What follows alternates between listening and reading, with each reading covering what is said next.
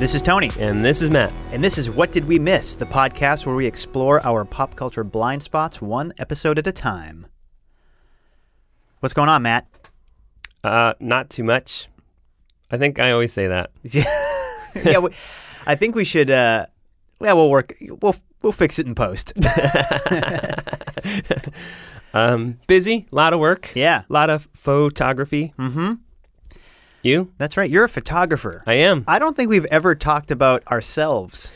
We've mentioned it. We've mentioned that I was a photographer. Yeah. Well, because occasionally I'll talk about experiences as a photographer or a wedding photographer and how that kind of relates to how you think about film when you're watching it. Well, how people react to things, because I get all these different reactions, or because I talk about pop culture all the time. Mm-hmm. Not just here, and so it's interesting to get these different types of people from all different backgrounds and ethnicities, and getting their reactions to my bad pop culture riffing, I guess. So we've talked about that. I don't know if we've talked about what you do on this podcast. Yeah, I'm an amateur mad scientist. Yeah. Mm-hmm. Mm-hmm. Yeah. Robbing graves. Yeah. Stitching together Frankensteins in my garage. Yeah. I love your Jacob's ladder. It's great. Oh, thank you very much. For our listeners, the Jacob's ladder is like the two antenna with the electricity that's going back and forth between it. Tony has a real nice one. Mm-hmm. Did I ever tell you that I made one? A Jacob's ladder? Yeah. For science project. Oh, for cool. school. My dad is an electrical engineer, and he's like, we should make a Jacob's ladder. I was like, yeah, you should, Dad. And then so we made it together. I just did quotes around together. That's good radio. It is good radio. It was cool, and it worked. And I think I did a shitty job on presenting it, but because it was a fucking Jacob's ladder, I got an A, because everyone's like, look, it's a Jacob's ladder. It's really cool. I don't think I ever did any cool science projects. Yeah. I think I did like the requisite. Did you do a volcano? I did a volcano. Yeah. Okay. Yeah. Cool. Yeah. All right. That's about it. Oh, I think in high school I did a spectacularly shitty science project. I don't remember what the assignment was. I just remember that I got like a tin can. I filled it with soda. And I put a chicken bone in it, and I just covered it with saran wrap, and I just left it in my basement for a month. And every week I would check in and see if anything happened. And just got there's a gross film, but there was no I wasn't interested. I just thought maybe it would sound like I had a plan, and I would kind of bullshit my way through an explanation at the end. Yeah, that's what I learned from art school. Is if I was struggling with the assignment or it didn't come out the way I thought it would, if I could bullshit my way through it and sound eloquent when I was explaining my project, then I could get a good grade. But I took a sculpting class once, and it was like 3D sculpture. So it wasn't just like, clay or anything like that. It was like taking things, any kind of found thing, or it ran the gamut, really. And so one of my favorite assignments, or it wasn't one of my favorite assignments, it was one of my least favorite assignments, but one of my favorite projects, as it turns out, was we had to build a standing structure, and our teacher made it a competition. So it had to be what was the highest structure and what could support the most weight. And at the time I was working at Newport Creamery, which is, for our listeners that are outside of Rhode Island, it's kind of like Friendly's. Mm-hmm. And the night before, I was scrambling to get this thing made, and I took all these empty 5-gallon containers of ice cream, and I just barely rinsed them out. So they were starting to smell pretty rancid because they were baking in my car, and I duct taped them all together, and I had several tiers of it. And my teacher was so pissed because she knew I half-assed it, but mine supported the most weight. She was so angry because I won, essentially. Yeah. Art school. Woo! Yeah. I got called out on badly bullshitting my English midterm my senior year, which I failed. I think it was the first time I failed like a major paper or project in high school. And my teacher knew my plan was to go to college to be an English major. And she was like, two things. Like, what are you doing? And I know you can bullshit better than this. So don't pull this again. She was basically like, if you're not going to read the material, like at least have the dignity of covering your tracks better than this, which was great. And I learned that lesson, and I've been doing an excellent job of covering my tracks ever since. I had this one class in RISD that was two-dimensional design, so it was mostly just design-related aspects to kind of drawing and painting and et cetera, et cetera. And then we had to do this one that was about showing like three-dimensional space, and I did it. It wasn't as abstract as the teacher wanted because mine looked like a city, but I had these receding clouds that went back to frame the city. And it just happened to be the day that the person in charge of the program was in the class to monitor our teacher, and my teacher was pushing back against my description of it because I was defending it. Like I was going to war on this, and the head of the department was just agreeing with me the whole time, but the teacher was not. And I was like, they're here to evaluate you, not me. It was really funny. What was the aftermath of that? I got a B+ in the class, I think. Oh, that works. Yeah, that's fine. Yeah. I mean, I got A's in all the other classes, so fuck that teacher. Wow. Sorry. Looking down your nose at a B+. Yeah, no, that was fine. Yeah. B+ is good. Yeah. So a weird thing happened this morning. I for several weeks now, I've been getting on Facebook these targeted ads, specifically for VeggieTales and a cartoon called Bible Man, and like a Christian like children's edutainment streaming platform. What have you been talking about that your phone has been listening into you to get these recommendations? I don't know. I mean, I've also, in the past, I've gotten things like targeted NRA ads, or even like really like not as recently, but within the last few months, ads from the Trump 2020 campaign. And the only thing I can think is that didn't you recently just tweet reply to Trump like "fuck you" or something like that? I think that I think the algorithm is not designed to parse out irony or just blind rage, because the only thing I can think is I have one friend who I really like who will talk and gripe about politics a lot through Gmail's chat feature, and we've been complaining a lot about the current state of things. So it's why I know, right? So it's clearly just glomming onto keywords without context, and it's like, well, this guy talks about the president a lot, but the VeggieTales thing is weird. That is really weird. So there's the drop down on Facebook, and it says, why am I seeing this ad? So I clicked into that, and it shows all the categories and sort of the things that you've liked historically. And I'm scrolling through, and I didn't get to the bottom of why I was getting all these VeggieTales ads, but I did notice that the Facebook algorithm has specifically flagged my interest in Batman Forever. not Batman in general, not Batman movies, but that specific Batman. Is that your favorite Batman movie? No. I can't for the life of me figure it out. I know things about myself. I know that the reason that the words one and force are capitalized proper nouns in my phone's like the one? Yeah, exactly. Because I talk about The Matrix and Star Wars a lot, my phone autocorrects those to proper nouns. Okay. Fair enough.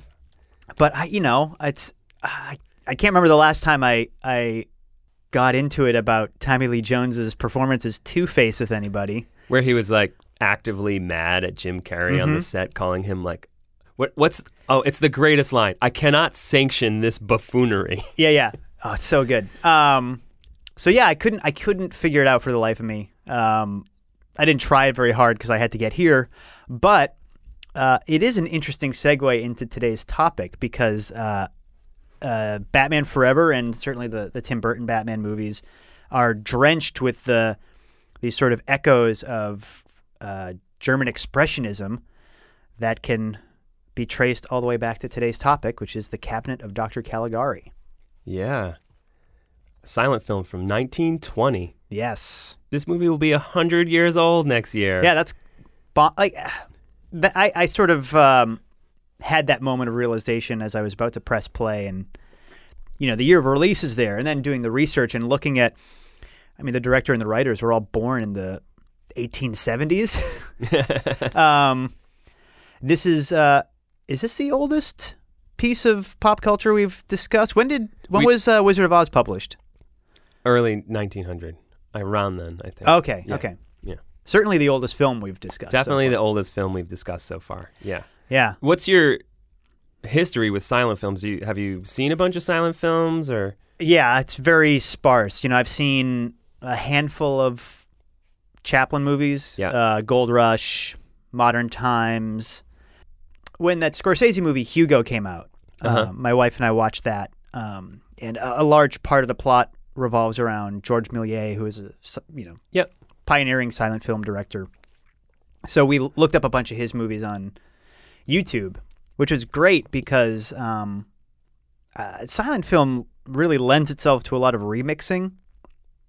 So several of the versions of these movies that we found were colorized. Some had very modern, kind of ambient and electronic scores. Yeah, it's really, and even with Caligari, I watched it on Amazon Prime. Same. And there was a much shorter version of it.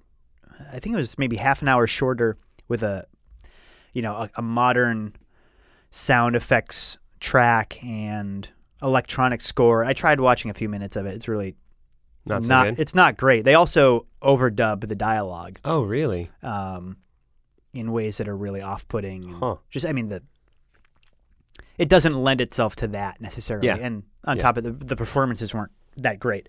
But it is interesting the way that these things seem to get reinterpreted every so often. For sure. Yeah. But prior to watching this, I really only knew the title. I knew nothing about it. I was familiar with the imagery, it turns out, through a Rob Zombie music video. I had forgotten about that. Yeah. Wow. It's not even like a sort of nod. It's a very obvious reference. The sets, the props, the way he's dressed. It's all clearly a Caligari music video. But yeah, I really only knew that it was this influential movie that a lot of people, Rob Zombie certainly, Tim Burton, always point to as a reference point. But I had never sought it out prior to this. How about you? What's your background with silent films and Caligari specifically? I've watched a decent amount of silent films, but it spanned a good 20 or so years, and so obviously there's a lot of blind spots there. I have watched a lot of Chaplin. I've watched all of his big ones, all the major ones, Modern Times, Gold Rush, The Kid. And I've watched a lot of Buster Keaton movies, which are great. And then a few scattered things here and there. They're not always easy to come by. You have to really seek them out, I think. And with Caligari, it's funny. I think in the Hey Salon days of getting DVDs from Netflix, I had gotten Caligari and it had sat on my counter for I don't know how many weeks until I was finally like, I should probably return this. I haven't watched it. And I don't know why I didn't watch it. It's short. It's only like a little over an hour. Mm-hmm. And it was considered and is still considered to be one of the first horror movies. So it was right up my alley. And something that I should have watched probably. This is probably a good 10 or so years ago. And so for whatever reason, I just never got around to it and I returned it. But it's always been one of those things like, I have to watch this. I have to watch this. I've seen so many horror movies and important horror movies and movies, horror movies that are influential. So this is a big blind spot for me. So I was excited to finally I think that's why I pitched it to you. I was like, Caligari. We did Texas Chainsaw Massacre, which was a big blind spot for you. And so I kind of felt like, well, what's a good blind spot horror movie for me? And it was this is the obvious answer. Yeah, I mean, it checks a few boxes for us. It's something neither of us have seen. It works with the theme of doing horror-themed episodes this month. And we haven't done a silent film yet. Yeah. I'll cop to being a little wary going into it. There is a barrier of entry with silent film. I do think that an older film in general, that you do have to sort of be in the right headspace to sort of get on its wavelength. The methods of telling stories has changed so much in the 100 years since this movie was released. There is a sort of, I guess, a bias that comes with distance from when it was made. Do you find that when you're watching older films or silent films in particular? I don't know. Not in particular. And I don't know if that's just because I've trained myself, maybe. Maybe when I started watching a lot of older movies, there was like an entry point that was hard to kind of to access maybe. But now I kind of crave it, especially movies from the 30s. That's kind of a weird go-to comfort food for me now. I don't know. There's something about its aesthetic and approach and rhythm that I really love right now. And that could change. Silent films maybe are a little trickier sometimes because their pacing is different. Yeah, it is. I use the word lightly, but they can be challenging to watch. Sure. Not challenging in the way that we've sort of talked about challenging works previously, but I think it's easy to sort of get distracted or tune out if you're not sure, ready to put in the work there. I think that's maybe why Chaplin works so well, is because his movies don't feel that way. They're filled with incident and gags, and they move at a pretty good pace. And there's not a lot of those, dialogue on screen, because he favored just the less the better when it came to like those kind of titles where he'd explain things or have characters speak. He'd always felt that was unnecessary. It's funny. I read a book by David Mamet about directing, and he said that acting was never better than it was in the silent era, because he believes that the actor's job is just do what's on the page, almost verbatim. Like if it says do this, don't overcomplicate it. So he felt that that's why silent films were superior, because it's just showing these people doing these actions. And when it came time for people to emote, they started overdoing it. I don't know if I agree with him with that, but what's interesting about a lot of silent films is there'll be sections where characters are interacting and talking to each other for like a good 30 seconds or so without any explanation of what they're saying. So you're just kind of left to your own devices of what's going on in that kind of moment.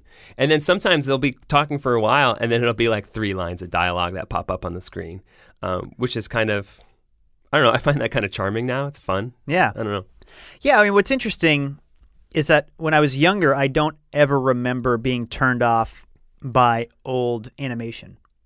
Same. I could watch. Yeah. I loved old Warner Brothers and old Disney cartoons. This struck me when I watched those Chaplin movies I mentioned, that his movement really informed animation. And then watching Caligari, the set dressing. I mean, it may as well have been an animated film. And sort of, I think that was a key to me sort of getting on that silent movie wavelength, is that they're operating strictly on visuals, and the things that I liked about animation are the things that are being applied here. That's sort of that lack of any interest in photorealism. They're creating an imagined space. Yeah. Whether that means what the characters look like or the really extreme backgrounds and sets.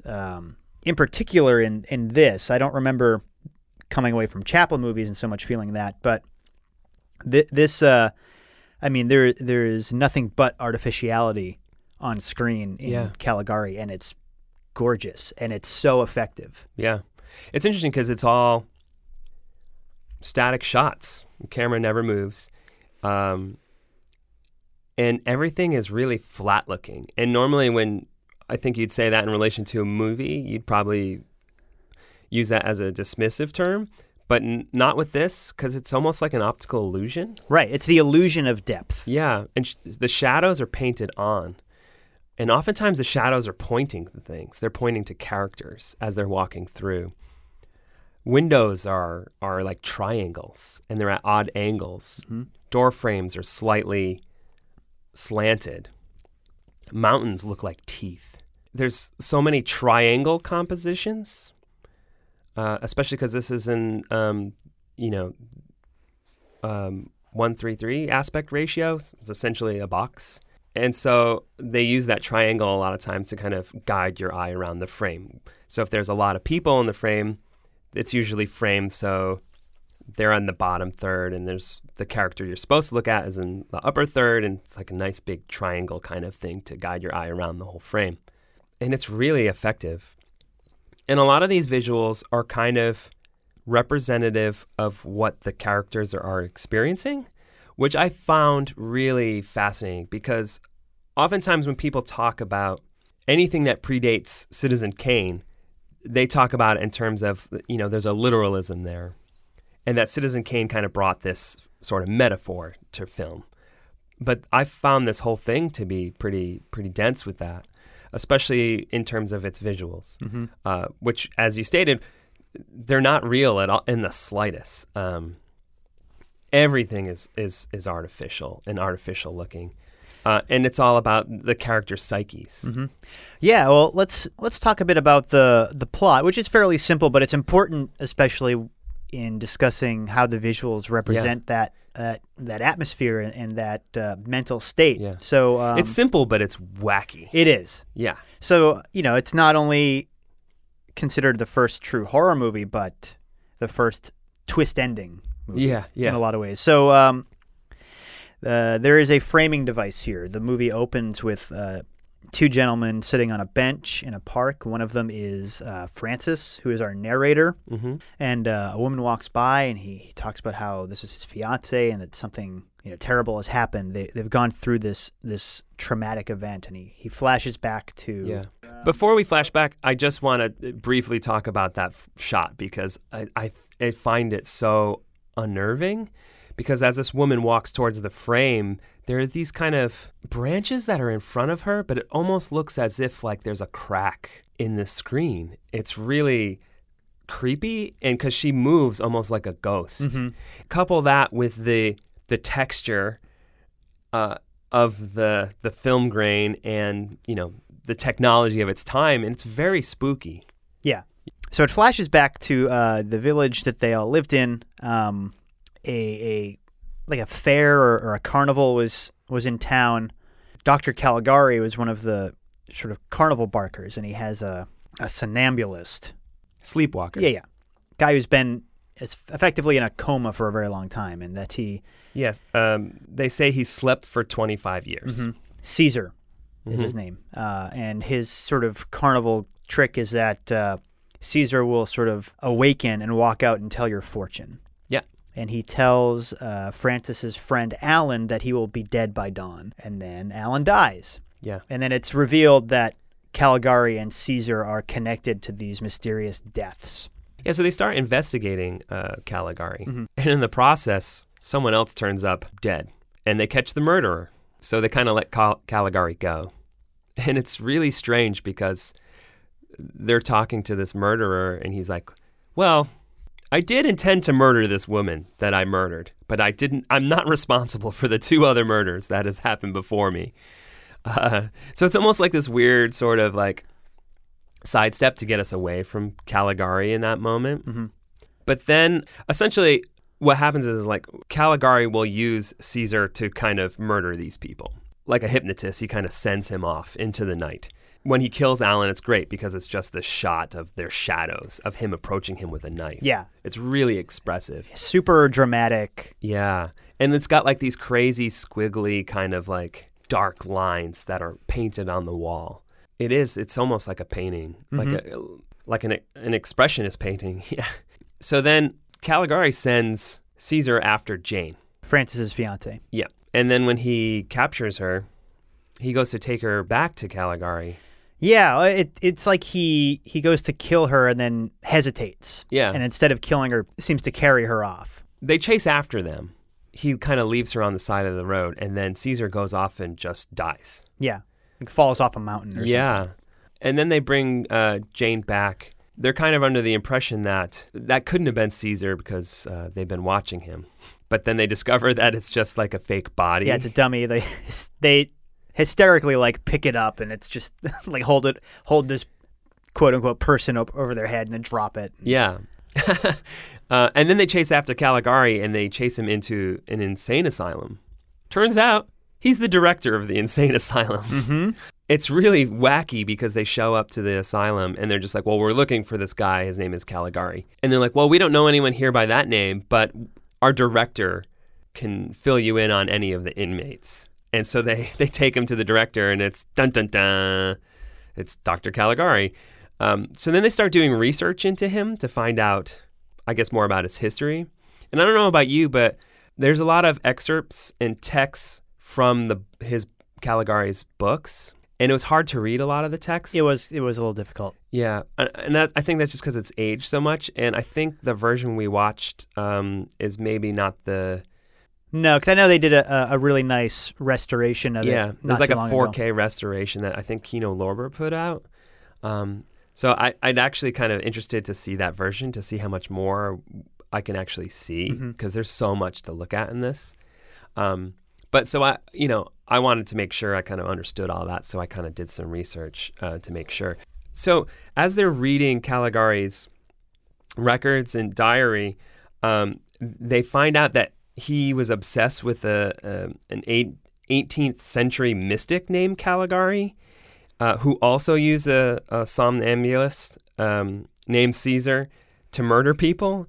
And in order to understand it, he decided that he would also do the same exact thing. And there's this like really crazy moment where it's like, you see him frantic, and then it has the text across the screen that says, "I must become Caligari." It's so strange and unnerving. And then so once they kind of discover all this, they kind of and realize he was the one responsible for all these murders, they arrest him, and then they put him in a straitjacket and they put him into the asylum himself. And then it goes to the bookend of the framing device of the two men talking in the courtyard. We find out that Francis was actually in an insane asylum the whole time, and that his director is someone that he believes is Caligari, but is actually just the director of the asylum. Right. It's a very it's sort of like the horror version of the ending of The Wizard of Oz. Yeah. Where, she looks around and she's like, oh, I had this wonderful dream and all of you were in it. But instead we're getting this patient at this asylum who is convinced that his doctor is this hypnotist who's been murdering people and is sort of the cause of his madness. Yeah, and his fiancée is there, and she's catatonic. Yeah, she's just someone that's part of the asylum. Caesar is there. Anyway, so all the participants, all the characters in the movie are all just people that are part of the asylum. So you just discover that he is in this insane asylum and he's insane. And it's all just this fabrication that's in his brain. What did you make of this twist? Did you like it? Yes. I don't know what to make of it, to be honest. I can imagine that the better movie is the one without the framing device. Right, because there is some discrepancy as to whether or not the two screenwriters, Carl Mayer and Hans Janowitz, if they had originally intended to have that framing device. There's some speculation that other producers or directors had sort of mandated it or suggested it and put it on after the fact. I couldn't really find a clear account one way or the other. everything I've read about this movie, there is no clear account. Everyone has different stories about its intention and about how it was made. So it's one of those kind of apocryphal stories where it's hard to discern what the reality is. Right. Well, it's one of those things where, with this framing device, that the narrator is actually insane. You can read into it a couple of ways. One is that it justifies the artificiality of the production design. It's all so exaggerated and sort of almost a figment of a madman's imagination. So it all kind of ties it together. But it doesn't need to necessarily be justified either. It could just very well that was the decision and the choice to explore that style for the film. But the only thing that kind of goes against that a little is that the asylum itself in the framing device is also kind of bizarre in that same style. Yeah. Especially like that last scene where it shows like the courtyard almost, and it's this weird black and white triangle pattern that kind of goes around in a circle, and it looks like almost like one of those mind puzzles where it looks like they're walking on like a flat surface, and that the camera's at a weird angle. It's really cool. It's really startling. So that kind of goes against like that. Maybe if that was more in the real world, I would kind of buy that. Right. I don't know. I think it's interesting, but I'm uncertain of it. I think that last image of Caligari in the straitjacket is probably more effective. But I do, like I said, I love that image of Jane in the opening of the movie walking towards the camera, and she's like a ghost. The framing narrative kind of undercuts some of the ideas that are at play. Yeah. Everybody involved with this was in one way or another affected by World War I. The two screenwriters were pacifists. So a lot of themes at work here are, the idea of hypnosis and, mind control and manipulating people into murdering other people. I mean, there's a lot of themes of dictatorship and abuse of power and manipulation. Certainly a through line that follows through German history in the decades following this. They said that they set out to write a story denouncing arbitrary authority as brutal and insane, or authoritative power of an inhumane state, which obviously points to the rise of Hitler, because World War II is around the corner. And the director fled Germany shortly after the rise of the Nazi Party. And again, like going back to not knowing the true history of the story, a lot of people said that, that wasn't the intention whatsoever. It could be one of those things where it's just like, not convenient. Obviously, there's not a convenience in predicting the Nazi Party, but you're infusing your stories with these ideas and your beliefs without maybe having that intentionality from the offset, but maybe they blossom or you see them in your work as the greater the distance you have from your work. Sure, it's easy for us in hindsight to sort of assign meaning to a lot of this stuff, but you can't deny that whether deliberately or subconsciously, I mean, World War I was an especially harrowing experience for Europe. So I mean these themes and these reactions and this visceral sort of horror at what had unfolded it's easy to sort of connect those dots. Oh yeah, for sure. I wanted to read this little piece from Roger Ebert's review of the movie, which I thought was pretty succinct. But he said, "I don't believe the films caused Nazism in Germany, and whether they predicted it depends on a great deal on hindsight. What is certain is that the expressionist horror films created the most durable and bulletproof of genres. No other genre has box office appeal all by itself, although film noir, also deeply influenced by expressionism, comes close. All a horror film need promise is horror, the unspeakable, the terrifying, the merciless, the lurching, monstrous figure of destruction. It needs no stars, only basic production values, just the ability to promise horror." And we've been talking about horror all month, and I thought that was like a beautiful kind of summation of the genre in itself. And I think this movie does that really, really well. These images are unnerving. And we haven't really talked about Caligari himself and how he looks. And it's really great because it's an older man, maybe a little heavy set, with his long hair slicked back. But you could almost see the distinction in his hair, the way it's slicked back. It's strange. It's like almost like these heavy ink drawings where you could see the lines in his hair. Yeah, my as soon as he came on screen, I was like, oh, that's Tim Burton's Penguin. Yeah. He's the Babadook. Exactly. Yeah. I was like, oh, I think you owe these people some money, Tim Burton, because it feels like his whole career is built off of this movie. Like if you're listening to this and you've never heard of Caligari or have never seen any imagery from it, like you could just think of some of those early Burton movies and the expressionism that in the Art Deco kind of sets that he made and the artificiality that he kind of heightens. Because there's nothing real about Burton's movies whatsoever, right? Especially those early ones. And if you think about the castle that Edward Scissorhands lives in, with how kind of flat it looks and the way it's lit, and the way you can see if there's wood, you can see it's almost like these really broad, expressive lines to define that it's wood.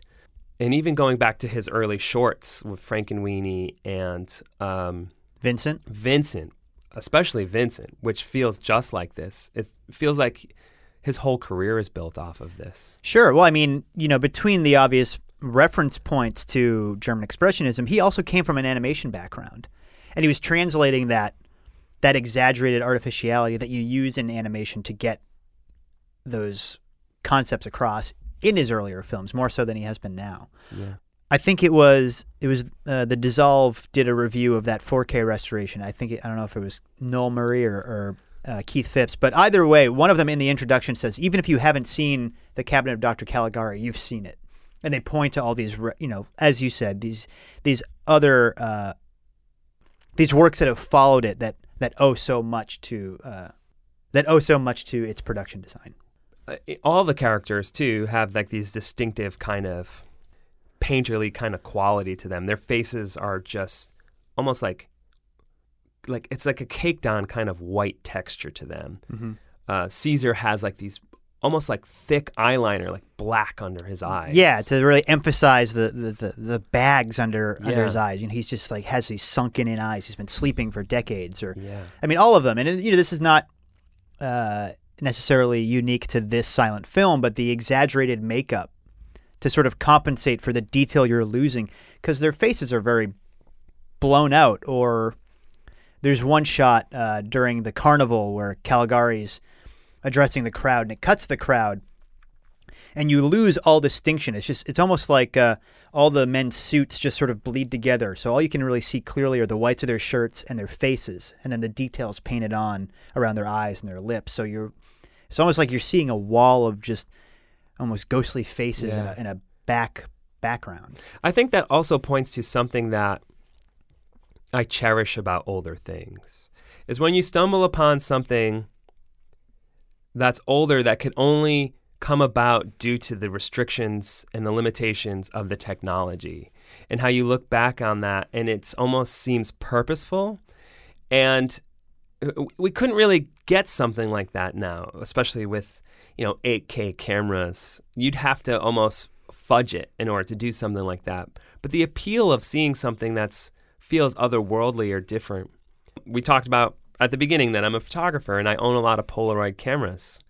And, a lot of my work is with, high-end digital cameras that have high resolution. But there's something about taking a Polaroid picture and seeing all these... the imperfections. Yeah. We kind of lose that sometimes with this search for this ineffable perfection. What's interesting and kind of disappointing is that the further along technology moves, the less expectation or willingness there seems to be for a suspension of disbelief. So right now, as we're recording this, Martin Scorsese's The Irishman has made its premiere. Trailers have been online for a couple months now, and the big thing everyone's talking about is the de-aging technology at work here. So Robert De Niro is able to play himself over a span of decades.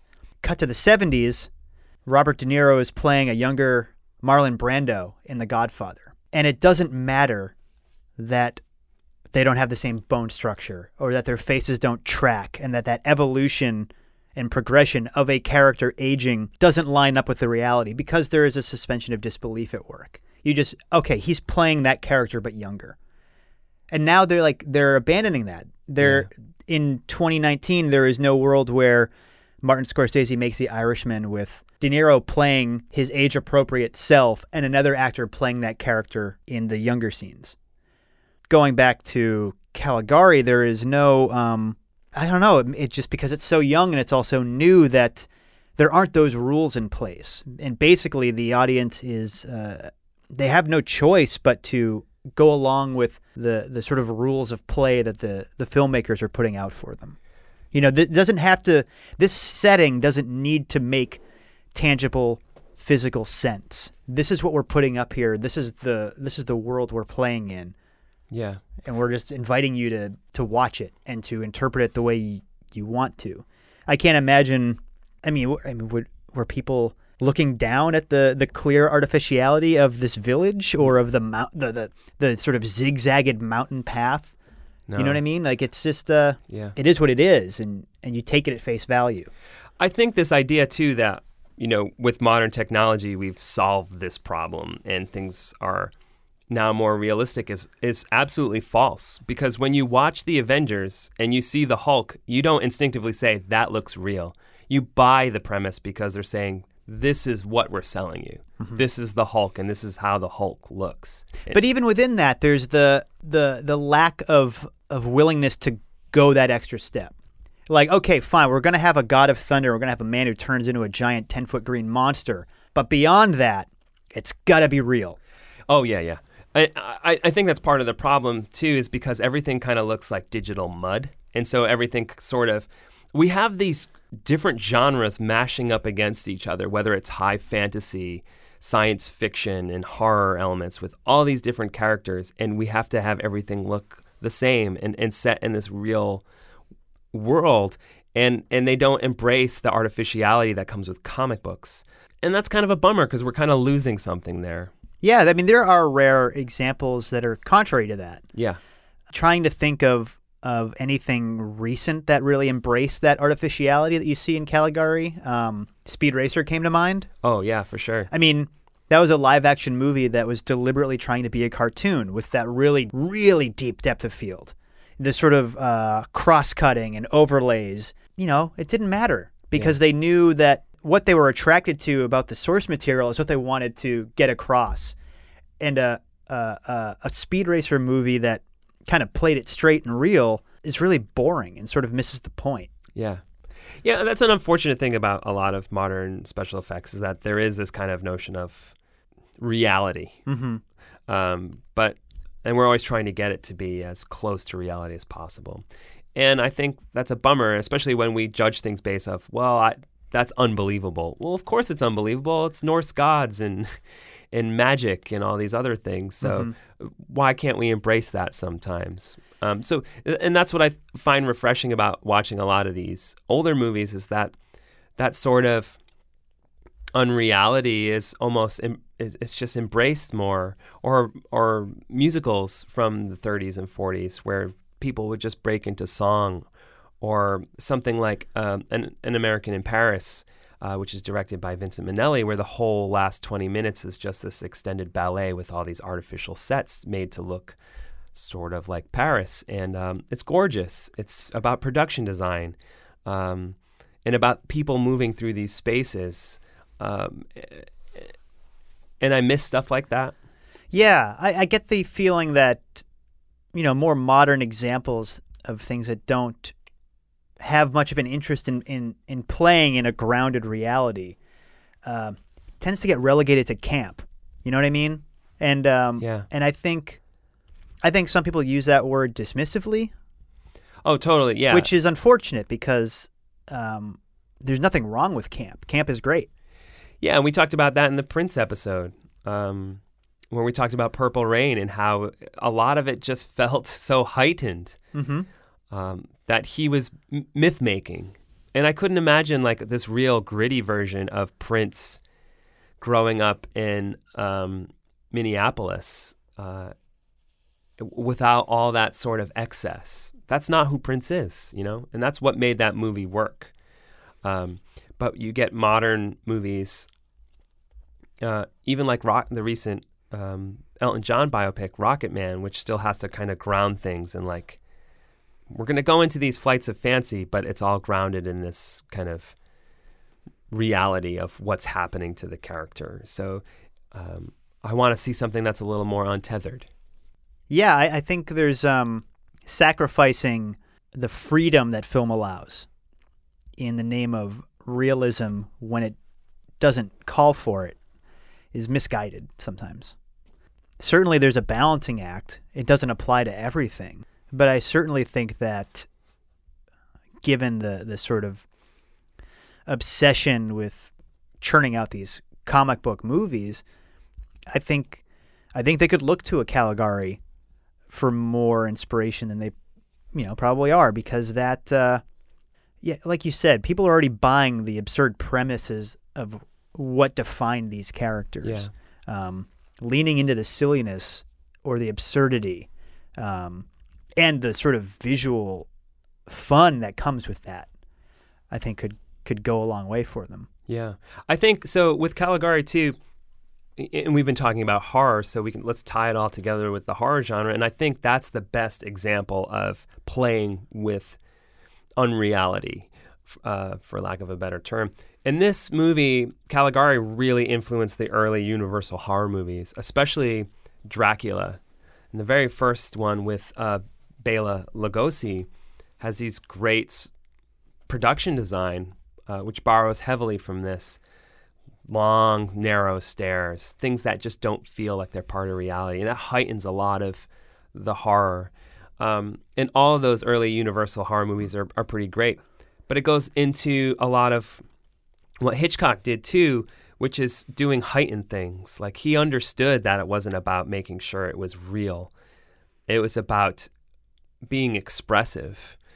What is the mood of this scene? Yeah. How can I show that visually and not just through what the actors are expressing or what they're saying? Yeah, and I think if you're watching a movie like Vertigo, for example, and you're like critiquing it based off of, plot or the specificities of the character's actions, kind of misses the point of what he's trying to do. But then that kind of pushed the genre even more with Giallo movies, which are all Italian horror movies. Giallo is named after like the paperbacks, these yellow paperbacks, which usually featured a masked man with black gloves murdering people. But the movies themselves were all very expressive and used this form of lighting, which was, not based in any form of reality. There's a lot of color in their movies, and they're so expressive in how they depicted these murders. In movies like Suspiria, and Blood and Black Lace, where it's all this lighting that comes from, they're not coming from sources that feel within the room. Logic isn't necessarily the goal here. Yeah. I think the term is it's unmotivated lighting. So it's all about heightening the moment. You could point a lot of that influence back to this movie, and it's really startling to watch this and be like, wow, I see so much in this movie. That's almost 100 years old. That's pretty exciting revelation to finally kind of check this one off. Yeah. So do you think does this make you more interested in early horror stuff or in more silent films? Silent films for sure. Yeah. I've never seen Nosferatu. Yeah. I've never seen Metropolis. Yeah. I've seen the anime reimagining of Metropolis from the early 2000s. I've never seen that. I remember it being really fun. There's a great, really sort of explosive climactic moment that is set almost in silence, but to a Ray Charles song, which really comes out of left field. But it really, it does lean into the sort of Art Deco, Roaring '20s kind of aesthetic. But anyway, I would love to explore a bit more of the sort of the films that were coming out in the wake of Caligari around the same time. Buster Keaton's another one who I feel bad about not having watched any of his films yet. I think if you like the Chaplin movies, I think you'd like Buster Keaton. Mm-hmm. it's in that same kind of milieu, but like he's obviously doing his own distinctive kind of thing. There's also Harold Lloyd, who is another kind of comedic persona, working in the same kind of veins. His movie Safety Last is relatively famous, and he pulls off some pretty impressive stunt work, but also there's some really interesting filmmaking where they're manipulating the camera and kind of tricking you into believing that maybe he's in more danger than he actually is. Sure. Chaplin did a lot of that too. Buster Keaton was actually probably in danger. It's startling, a lot of the things that he did. And that would be a great future episode, I think, is to talk about Buster Keaton. Yeah.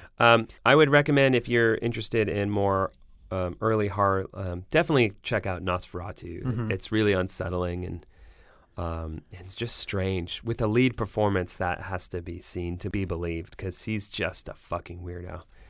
But also Vampire is pretty terrific silent film, another German film. Is that Vampire with a Y? Yep. Yeah. But a lot of this imagery in these early horror movies are very, very expressive. It's all about mood and texture.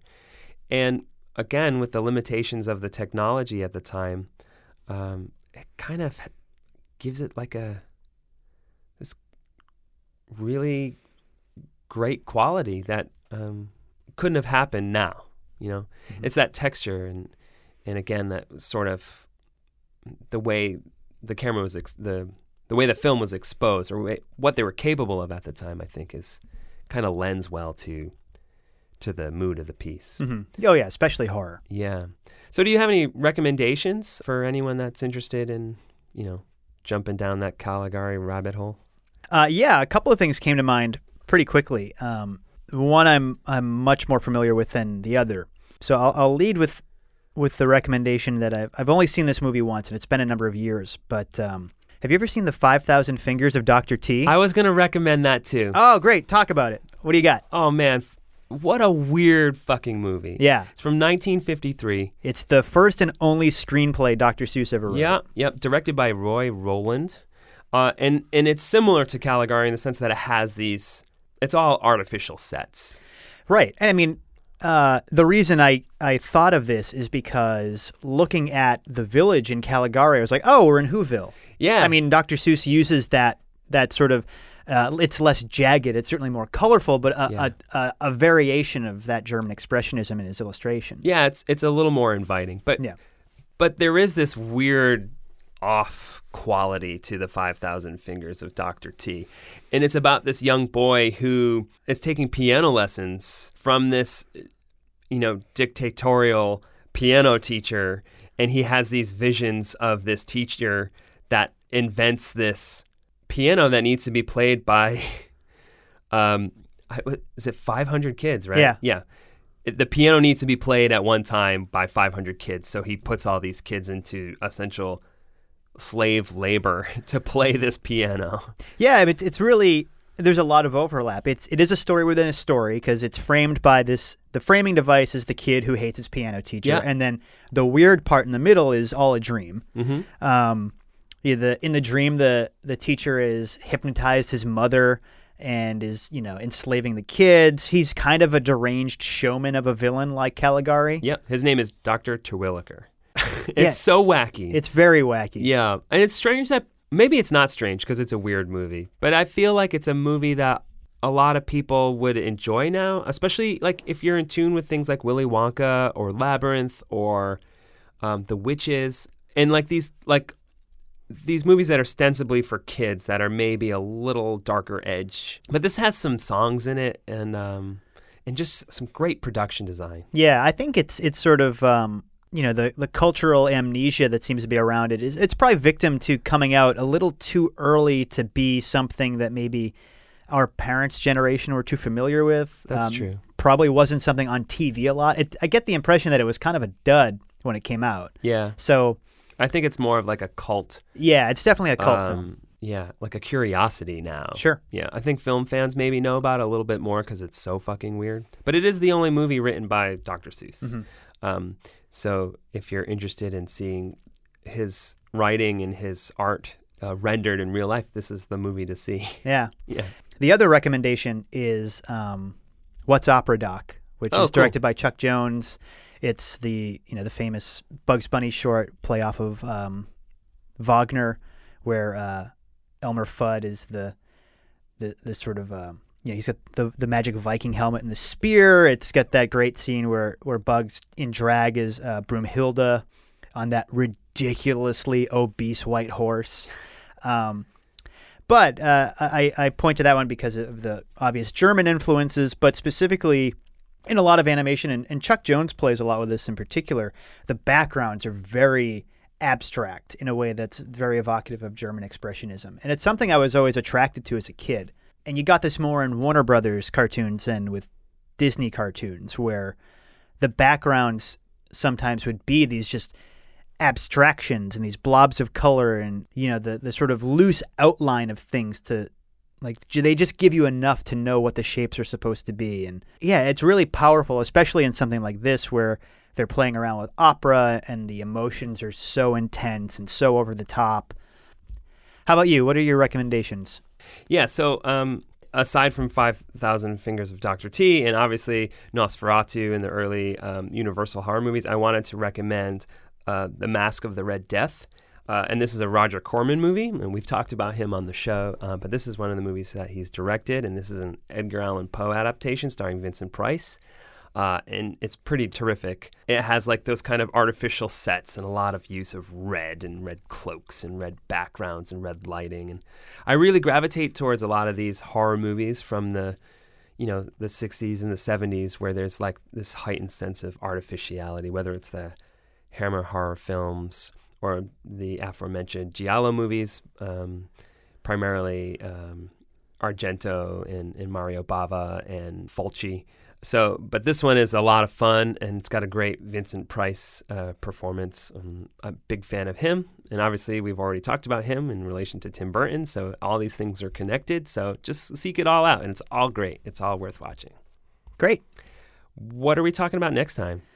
Next time, we're going to talk about Veronica Mars. Oh, boy. Yeah, so I've never seen any of it. I've seen all of it. The new season was recently released. We're just going to talk about the pilot. We're not going to try to bite off more than we can chew this time around. We've sort of learned some lessons from previous episodes. I think the pilot is meaty enough to really get into, and if hopefully the goal is that you enjoy it enough that you'll want to keep going, because I do think it's a show that, knowing your interest, that you're going to enjoy it.